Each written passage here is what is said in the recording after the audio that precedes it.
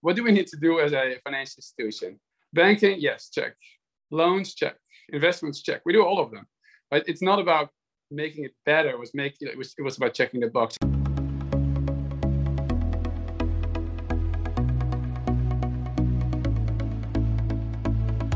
You're listening to Banking on Digital Growth with James Robert Lay, a podcast that empowers financial brand marketing, sales, and leadership teams to maximize their digital growth potential by generating 10 times more loans and deposits. Today's episode is part of the Exponential Insight series, where James Robert Lay interviews the industry's top marketing, sales, and fintech leaders, sharing practical wisdom to exponentially elevate you and your team. Let's get into the show. Greetings and hello, I am James Robert Lay, and welcome to episode 227 of the Banking on Digital Growth podcast. Today's episode is part of the Exponential Insight series, and I'm excited to welcome Mart Vos to the show. Mart is the founder and CEO of Echo, who is making it possible for every financial brand to offer a digital investment solution. They call this investments as a service, and Mart believes every bank and credit union can make the investing experience truly personal for their account holders. Welcome to the show, Mart. It is so good to share time with you today, buddy. It's a real pleasure to be here. Before we get into talking about what you see as the future of financial services, fintechs, how it all intersects, what's good for you right now? Personally, professionally, it's your pick to get started. I'm in the Netherlands. I'm from the Netherlands. I'm in the home I grew up in. It's the Dutch countryside. I live in New York, and it's the exact opposite of New York. There's more cows around me than people, and that's nice for a change. So that's pretty good. That is good. And when we first connected, I was sharing how my family came over from the Netherlands to settle Nederland, Texas. And it is such an interesting story. It goes back to like the late 1800s. So there's definitely a connection there. And speaking of other connections, one of the big problems that you've connected, looking at financial services and financial brands, is how they are struggling to attract and even keep younger members, younger account holders. What are you seeing and how are you connecting the dots? And more importantly, where might there be a disconnect between leadership and then the younger account holders from your point of view? Right. Yeah. This is basically the most important thing that I was trying to solve when I started my company. Look, to me, I was almost a little bit coming in like an outsider. I don't necessarily have a banking background, and when I really got interested in financial institutions, in credit unions, regional banks, I just saw there was so much wrong to it. And then basically, I went around asking all my friends, where do you bank? And I heard so often the same story, saying I was banking regional, like my parents banked there, like this credit union, but they didn't really offer the products that I want, that I need. And they're not that loyal anymore. I think people my generation, they're a lot less loyal to their financial institution than older generations. I'm 28. Look, if my financial institution is not offering me what I want, one Google search away, there's 100 alternatives. Yeah. And I do believe, every financial institution they have such a benefit that, this is still the first place that everyone, every generation, thinks about when they want these services. But if they don't offer it, it's easy to find somewhere else. So I kept hearing that in that story, and then I was like, I wanna solve that. I wanna fix that, because obviously, I don't have to explain how important it is to keep your younger clients. Because if you can't, then eventually it will be the end. It will, and I think what we're seeing right now is traditionally what were the days of the PFI, the primary financial institution. That whole idea has essentially been turned upside down and transformed because of decentralization. And we see the rise of fintech. We see the rise of neobanks. Neobanks are continue to expand. Fintech continues to expand at an exponential rate globally, where traditional incumbent financial brands, banks, credit unions, however you want to call it, they're contracting. And so it's almost like this inverse going on. What is it that maybe the fintech and the neobanks are doing to bridge this? I would maybe call it a perception gap. Is it even a perception gap when it comes to a younger generation looking for financial services? Right. So I think first of all, so what the fintechs are doing? I think first of all, they pray every day that the financial institutions are not going to innovate, because this is the whole reason they exist. I think second of all, they can adapt. They can adapt fast. If any fintech that I've been looking into that is doing very similar products than that banks offer, they maybe do loans, they maybe do investments, they maybe do banking, like neobanks do banking. They have a very short feedback loop. They adapt very fast, and the word conservative is kind of banned. And I know that's a very far bridge from the traditional financial institution. And, there's definitely a middle ground. I think what financial institutions really bring is the trust. They've been around for 150 years. We're not going to, we're going to stay. And many fintechs, they don't. So I think I'm really looking for that middle ground. And I think in every innovation, you have one extreme, then you have another extreme that's trying to compensate so much, and then eventually you will find the middle. So I think if financial institutions, I've seen it more and more, they have new job titles like digital transformation director or chief experience officer, where they are constantly looking at what their clients, their users, their members want. So I think that's the start, and this is what fintechs do all the time. I think this is what traditional financial institutions don't do enough, but I'm seeing them kind of reach a middle point.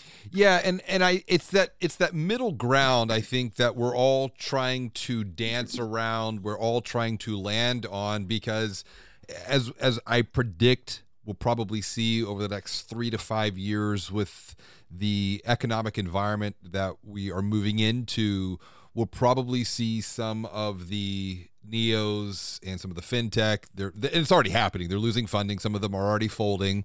But that's not complete failure. That spurred the industry along as a whole. And I think it's easy to sit in the seat of an incumbent saying, haha, I told you so. But at the same time, that is not going to stop. We're going to see continued innovation. And I think what you said before, it's the outsider perspective. I recently had Una on, who's a co-founder at Lance.app, talking about her journey to launch a Neo for the freelancer industry. And she said it was just not having the traditional perspective that has allowed her and her team to do what they've been able to do in a relatively short period of time. They might not have the 150 years of legacy, but they are establishing a tremendous amount of trust in a very niche market. Why do you feel that this is the case, that the outside perspective spurs on the innovation and the growth, if you will, for the future, where the internal incumbent perspective, it is rooted in trust, it is rooted in legacy?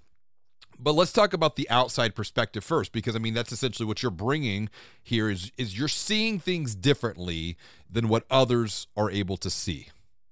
Yeah, no, I think exactly that. So, what we're doing, we offer a digital investment product. So basically what we're saying to clients, to banks, to credit unions, we're saying, hey, look, you've been offering investments for the last 30 years via, either you're not offering them or via a financial advisor. And what we see is that when you actually offer it via a digital solution, it's like directly on your existing online platform, you can convert like 14 times more people, like 14 times. And this is a good story now. But the first time I told this story, like 2.5-3 years ago, when I started the business, no one was believing this, especially in banking. People said, we already have someone. We already have someone who takes care of this. Like, we have a financial advisor. It's been going well for many years. And the idea was really, we're checking a box. Like, what do we need to do as a financial institution? Banking, yes, check. Loans, check. Investments, check. We do all of them. But it's not about making it better. It was about checking the box. And when we started to build the product, we really believe, look, if you have a really simple investment solution, you can start it from $10. It's all right in your face. You don't have to. Your bank is already connected. You're going to see so many more people invest. But the market was so conservative, and everyone's saying, like, look, it's a conservative market. Not many people will do this. But you need to be, I would always say, naively optimistic in these kind of things. You need to be a little bit crazy, right? Because everyone tells you, look, we've been doing this for 40 years like this. I don't know if people want this. You need to be naive. You need to keep your head down. You need to keep working on it. And the only way to convince people is by showing the numbers, saying, like, look, we did make it, and it actually does work. And this is then where we really see the change of behavior. Look, you have an improved product offering. Look, there's more younger people going to your financial institution. You have more revenue, and then people, then you see the change of behavior. And I think this is the case for every fintech that works with financial institutions. Because if you're a fintech that works with, like, directly B2C, it's different. Correct. You convince one by one, and it's a completely different game. I'm pretty sure I would not have the vision if I would have worked in a financial institution for 10 years, because then I would think the same like everyone else. But like, there's no way, we cannot change this. It's been the same. And that's that outsider perspective. I think this is where it really has a lot of value. You talked about it's a bit of education, and I have a model that I teach called the Exponential Growth Blueprint, and it really looks at behavior transformation, because all of our behaviors are rooted in the belief systems that we have, and those can be belief systems from our past experience, our successes, our failures. It can be even as deep as our environment, our family of origin. But it's those beliefs that inform the thoughts that we have, that go on to influence our feelings, that then inspire our actions, which when repeated become our habits that lead to our predictable future. Digital growth is a journey from good to great, but sometimes this journey can feel confusing, frustrating, and overwhelming. The good news is you don't have to take this journey alone, because now you can join a community of growth-minded marketing and sales leaders from financial brands and fintechs who are all learning, collaborating, and growing together. Visit digitalgrowth.com/insider to learn more about how you can join the Digital Growth Insider community to maximize your future digital growth potential. Now, back to the show. Is it possible, because then you start looking outside at other examples and other verticals where, slowly over time, new entrants entered into a marketplace, and it was the legacy model rooted in beliefs of the past that they just didn't simply see what was right around the corner. I think Blockbuster Netflix is one of the best examples of this that everyone talks about, and I'm bored with that. I'm bored having that conversation. I'm more interested in the training aspect, because you mentioned education. And from the research that we're doing here at the Digital Growth Institute, we are finding time and time again, leadership, yet alone mid-level management, does not feel that either A, they have the time to continuously train, learn, or B, that things are just happening so fast that they're never going to catch up with the mind state needed. What is the cure? What is the solution to create that space and time to continuously learn of what's going on, not just within banking, but within a larger perspective that connects different dots, because I think that's how the world is. We're all interconnected now from different verticals. And maybe, I know your story, maybe first speak to how you got to this point, because you were doing pattern matching leading up to this. And that goes back to your days in, kind of your early days of the internet. So roll that back, because I think it's the pattern matching of people patterns that has allowed you to see things, and then we'll shift that into maybe how can we continuously empower and educate leaders within financial brands to see the same people patterns that people like you are seeing. First of all, how I got to where I am right now, one thing that was pretty significant happened is there was this whole investing boom, and this was like during COVID, when all the stocks fell and then jumped up like 3 months later. It was a crazy time, and then out of nowhere, everybody was talking about this. Everybody was going to Robinhood, and at the same time, and it is when I really got started interested in it, because I remember, there was a way to do investing everywhere, but okay, everyone was going to Robinhood. And then I kept talking, and I mentioned this before, I kept talking to everybody, like, where are you investing? Why are you doing that? Like, where would you preferably want to invest? And then this kept going back. This is kind of the pattern, the pattern that I saw. But we're talking about education here. So this is not really a lesson yet. This is an observation.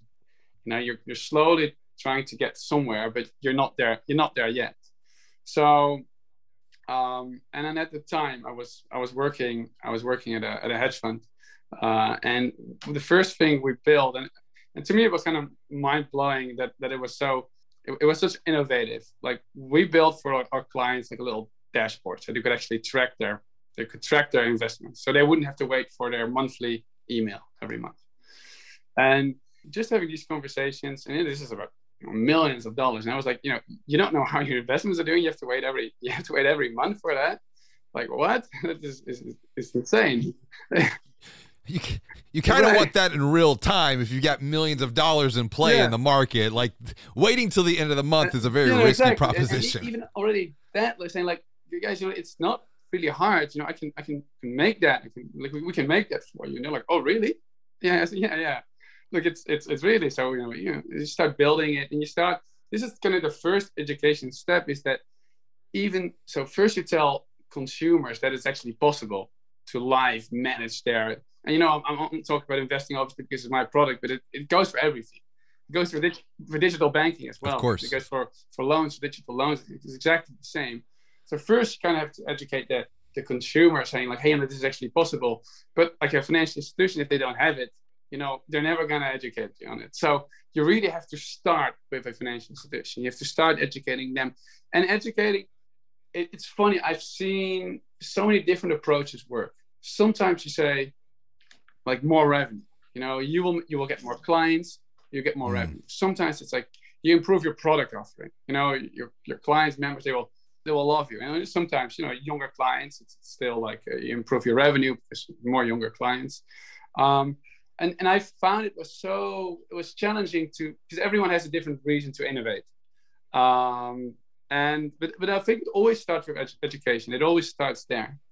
It's just a small, very simple lessons, right? One, everyone is like investing off, like not at their bank, but like off platform.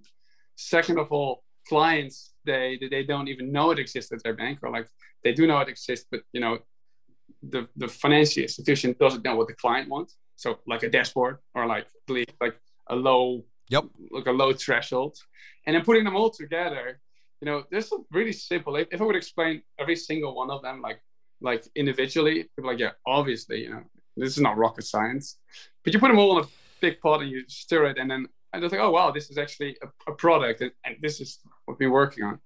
When it comes to a younger demographic, a younger generation, specifically through the lens of investing, I think there are some trends to be aware of. If we look at a person who works with a traditional financial advisor. They're at a different stage in their life. But the idea of investing is not something that we have to wait to do anymore. It's the decentralization again that empowers an individual. And I think Robinhood's a great example of what you saw coming out of the pandemic, and the idea of even, things blowing up like with Reddit and the whole GameStop thing. That's a whole like subculture right there that I would say if you're not integrated and aware of what's going on in the marketplace, yet alone within a certain market segment, you might be missing opportunities, definitely in the short term.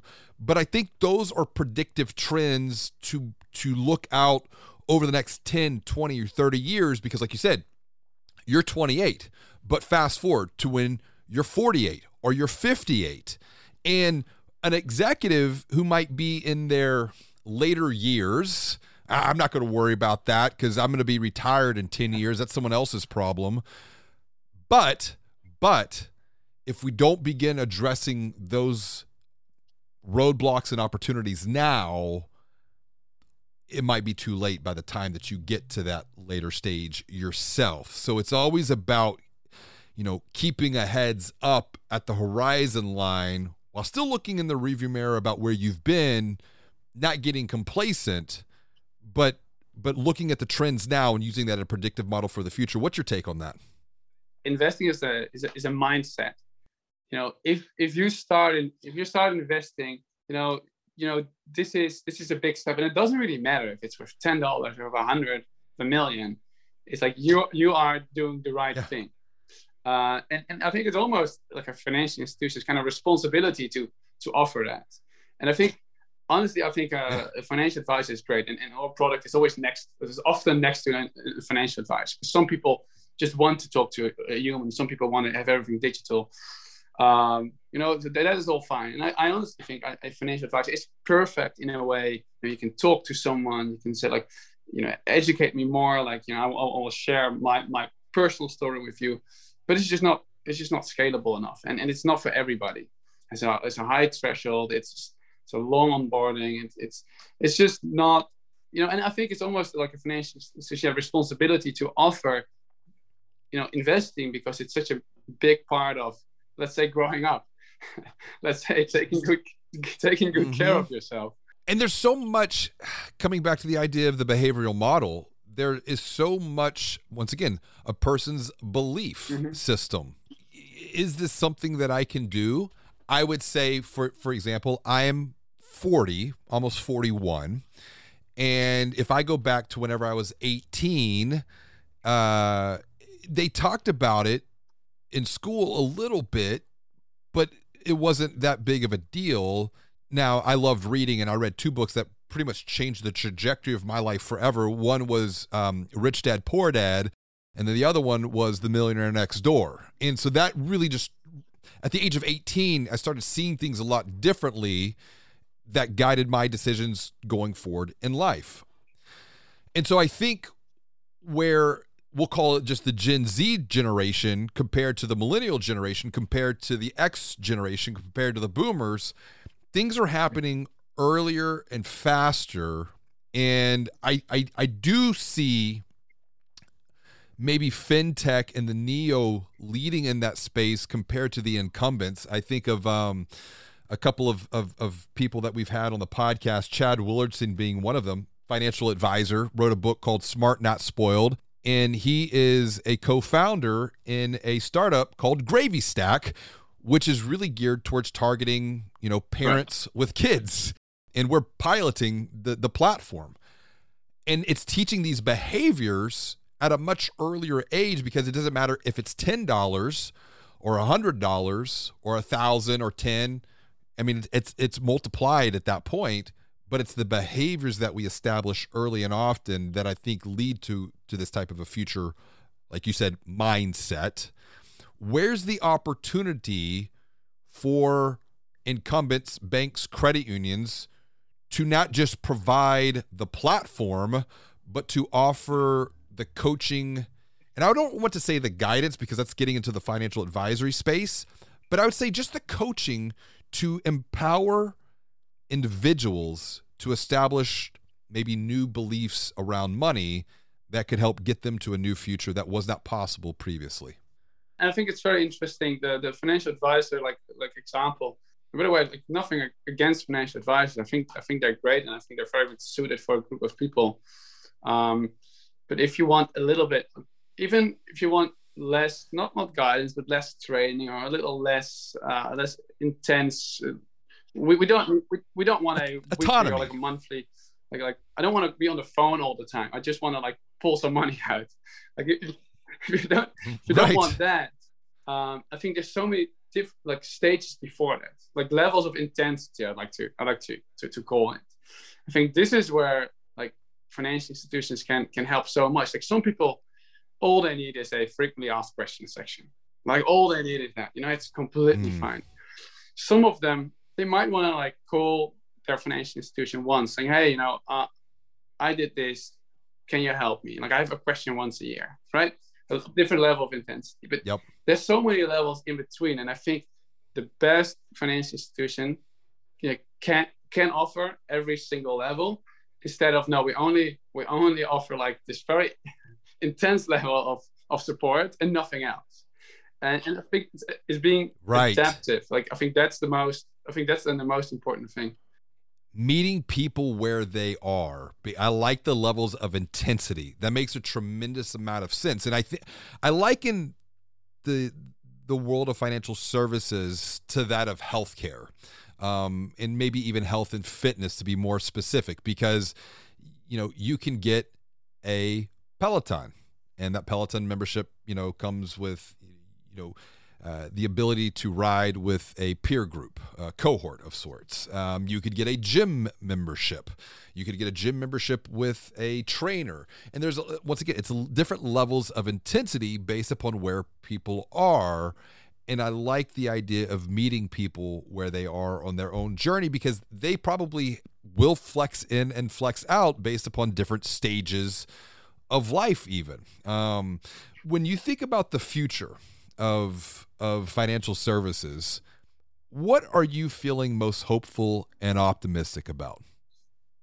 I do really like the way how financial institutions are set up in the US. Like everyone has their regional bank, the regional credit union. These have been around for so long. And I sometimes, you need to really feel the need to change. And I think we are all feeling it. Like I think the average, no one really wants to talk about it, but the average age of a member or like a user in like a regional bank or a credit union is just really old. And I see such a big change right now. I see you used to have a CEO like mid 50s, have been there for 15 years. And the only reason they're there is because they don't want to make a mistake. And if they don't make any mistake, they will stay until they retire, and it's all good. And, of course, it still exists, but that's no longer the case. It's not about like not doing anything is making a mistake. And it really starts with like setting up, like how you set up like a company. So giving people different job titles, giving people different roles.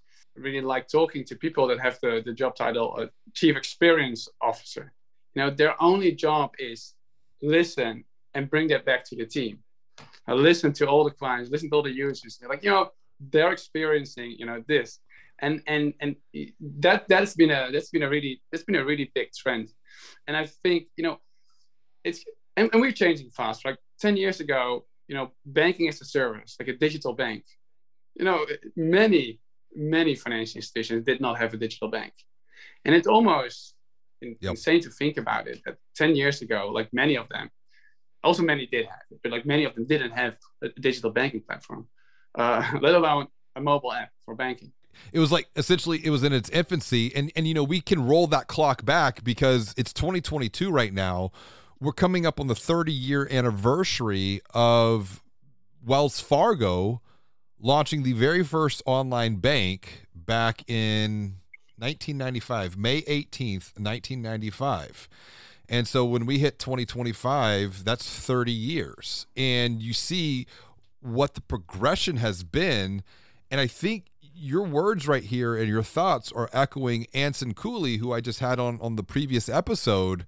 And we were talking about the need for governance and really oversight. It's to put some pressure in a positive manner so that we don't get stuck in the cave of complacency. And you said a couple of words in your previous thoughts, and there was one that you said a few times. You said see. And I can't help but think about, and also feel. You mentioned see, you mentioned feel, and I can't help but think about the banking on digital growth process, to where that is framed around helping people see what they cannot see, to gain a different point of view. That leads to clarity, that leads to new beliefs. When you see things differently, then you think differently about your next steps forward. But just because you think differently does not mean that you're going to act or do differently. To bridge the gap between the thinking and the doing, it's the feel. And it's the feeling, it's the commitment, to feel committed, to transform, to do something different because you're convicted, because you have inspiration, or you've been inspired, or you have a vision of something greater than the present moment. It's that feeling. That's where I see the transformation begins to unfold. And there was an HBR journal, Harvard Business Review journal article that was framed around transformation is more emotional than it is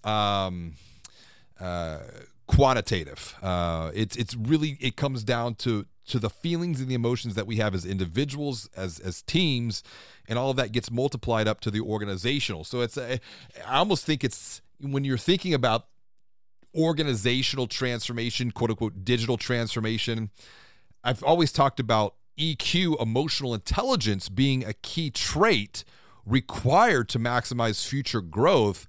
But even through our conversation today, just now, it's almost like not just EQ, but OEQ, like organizational emotional intelligence.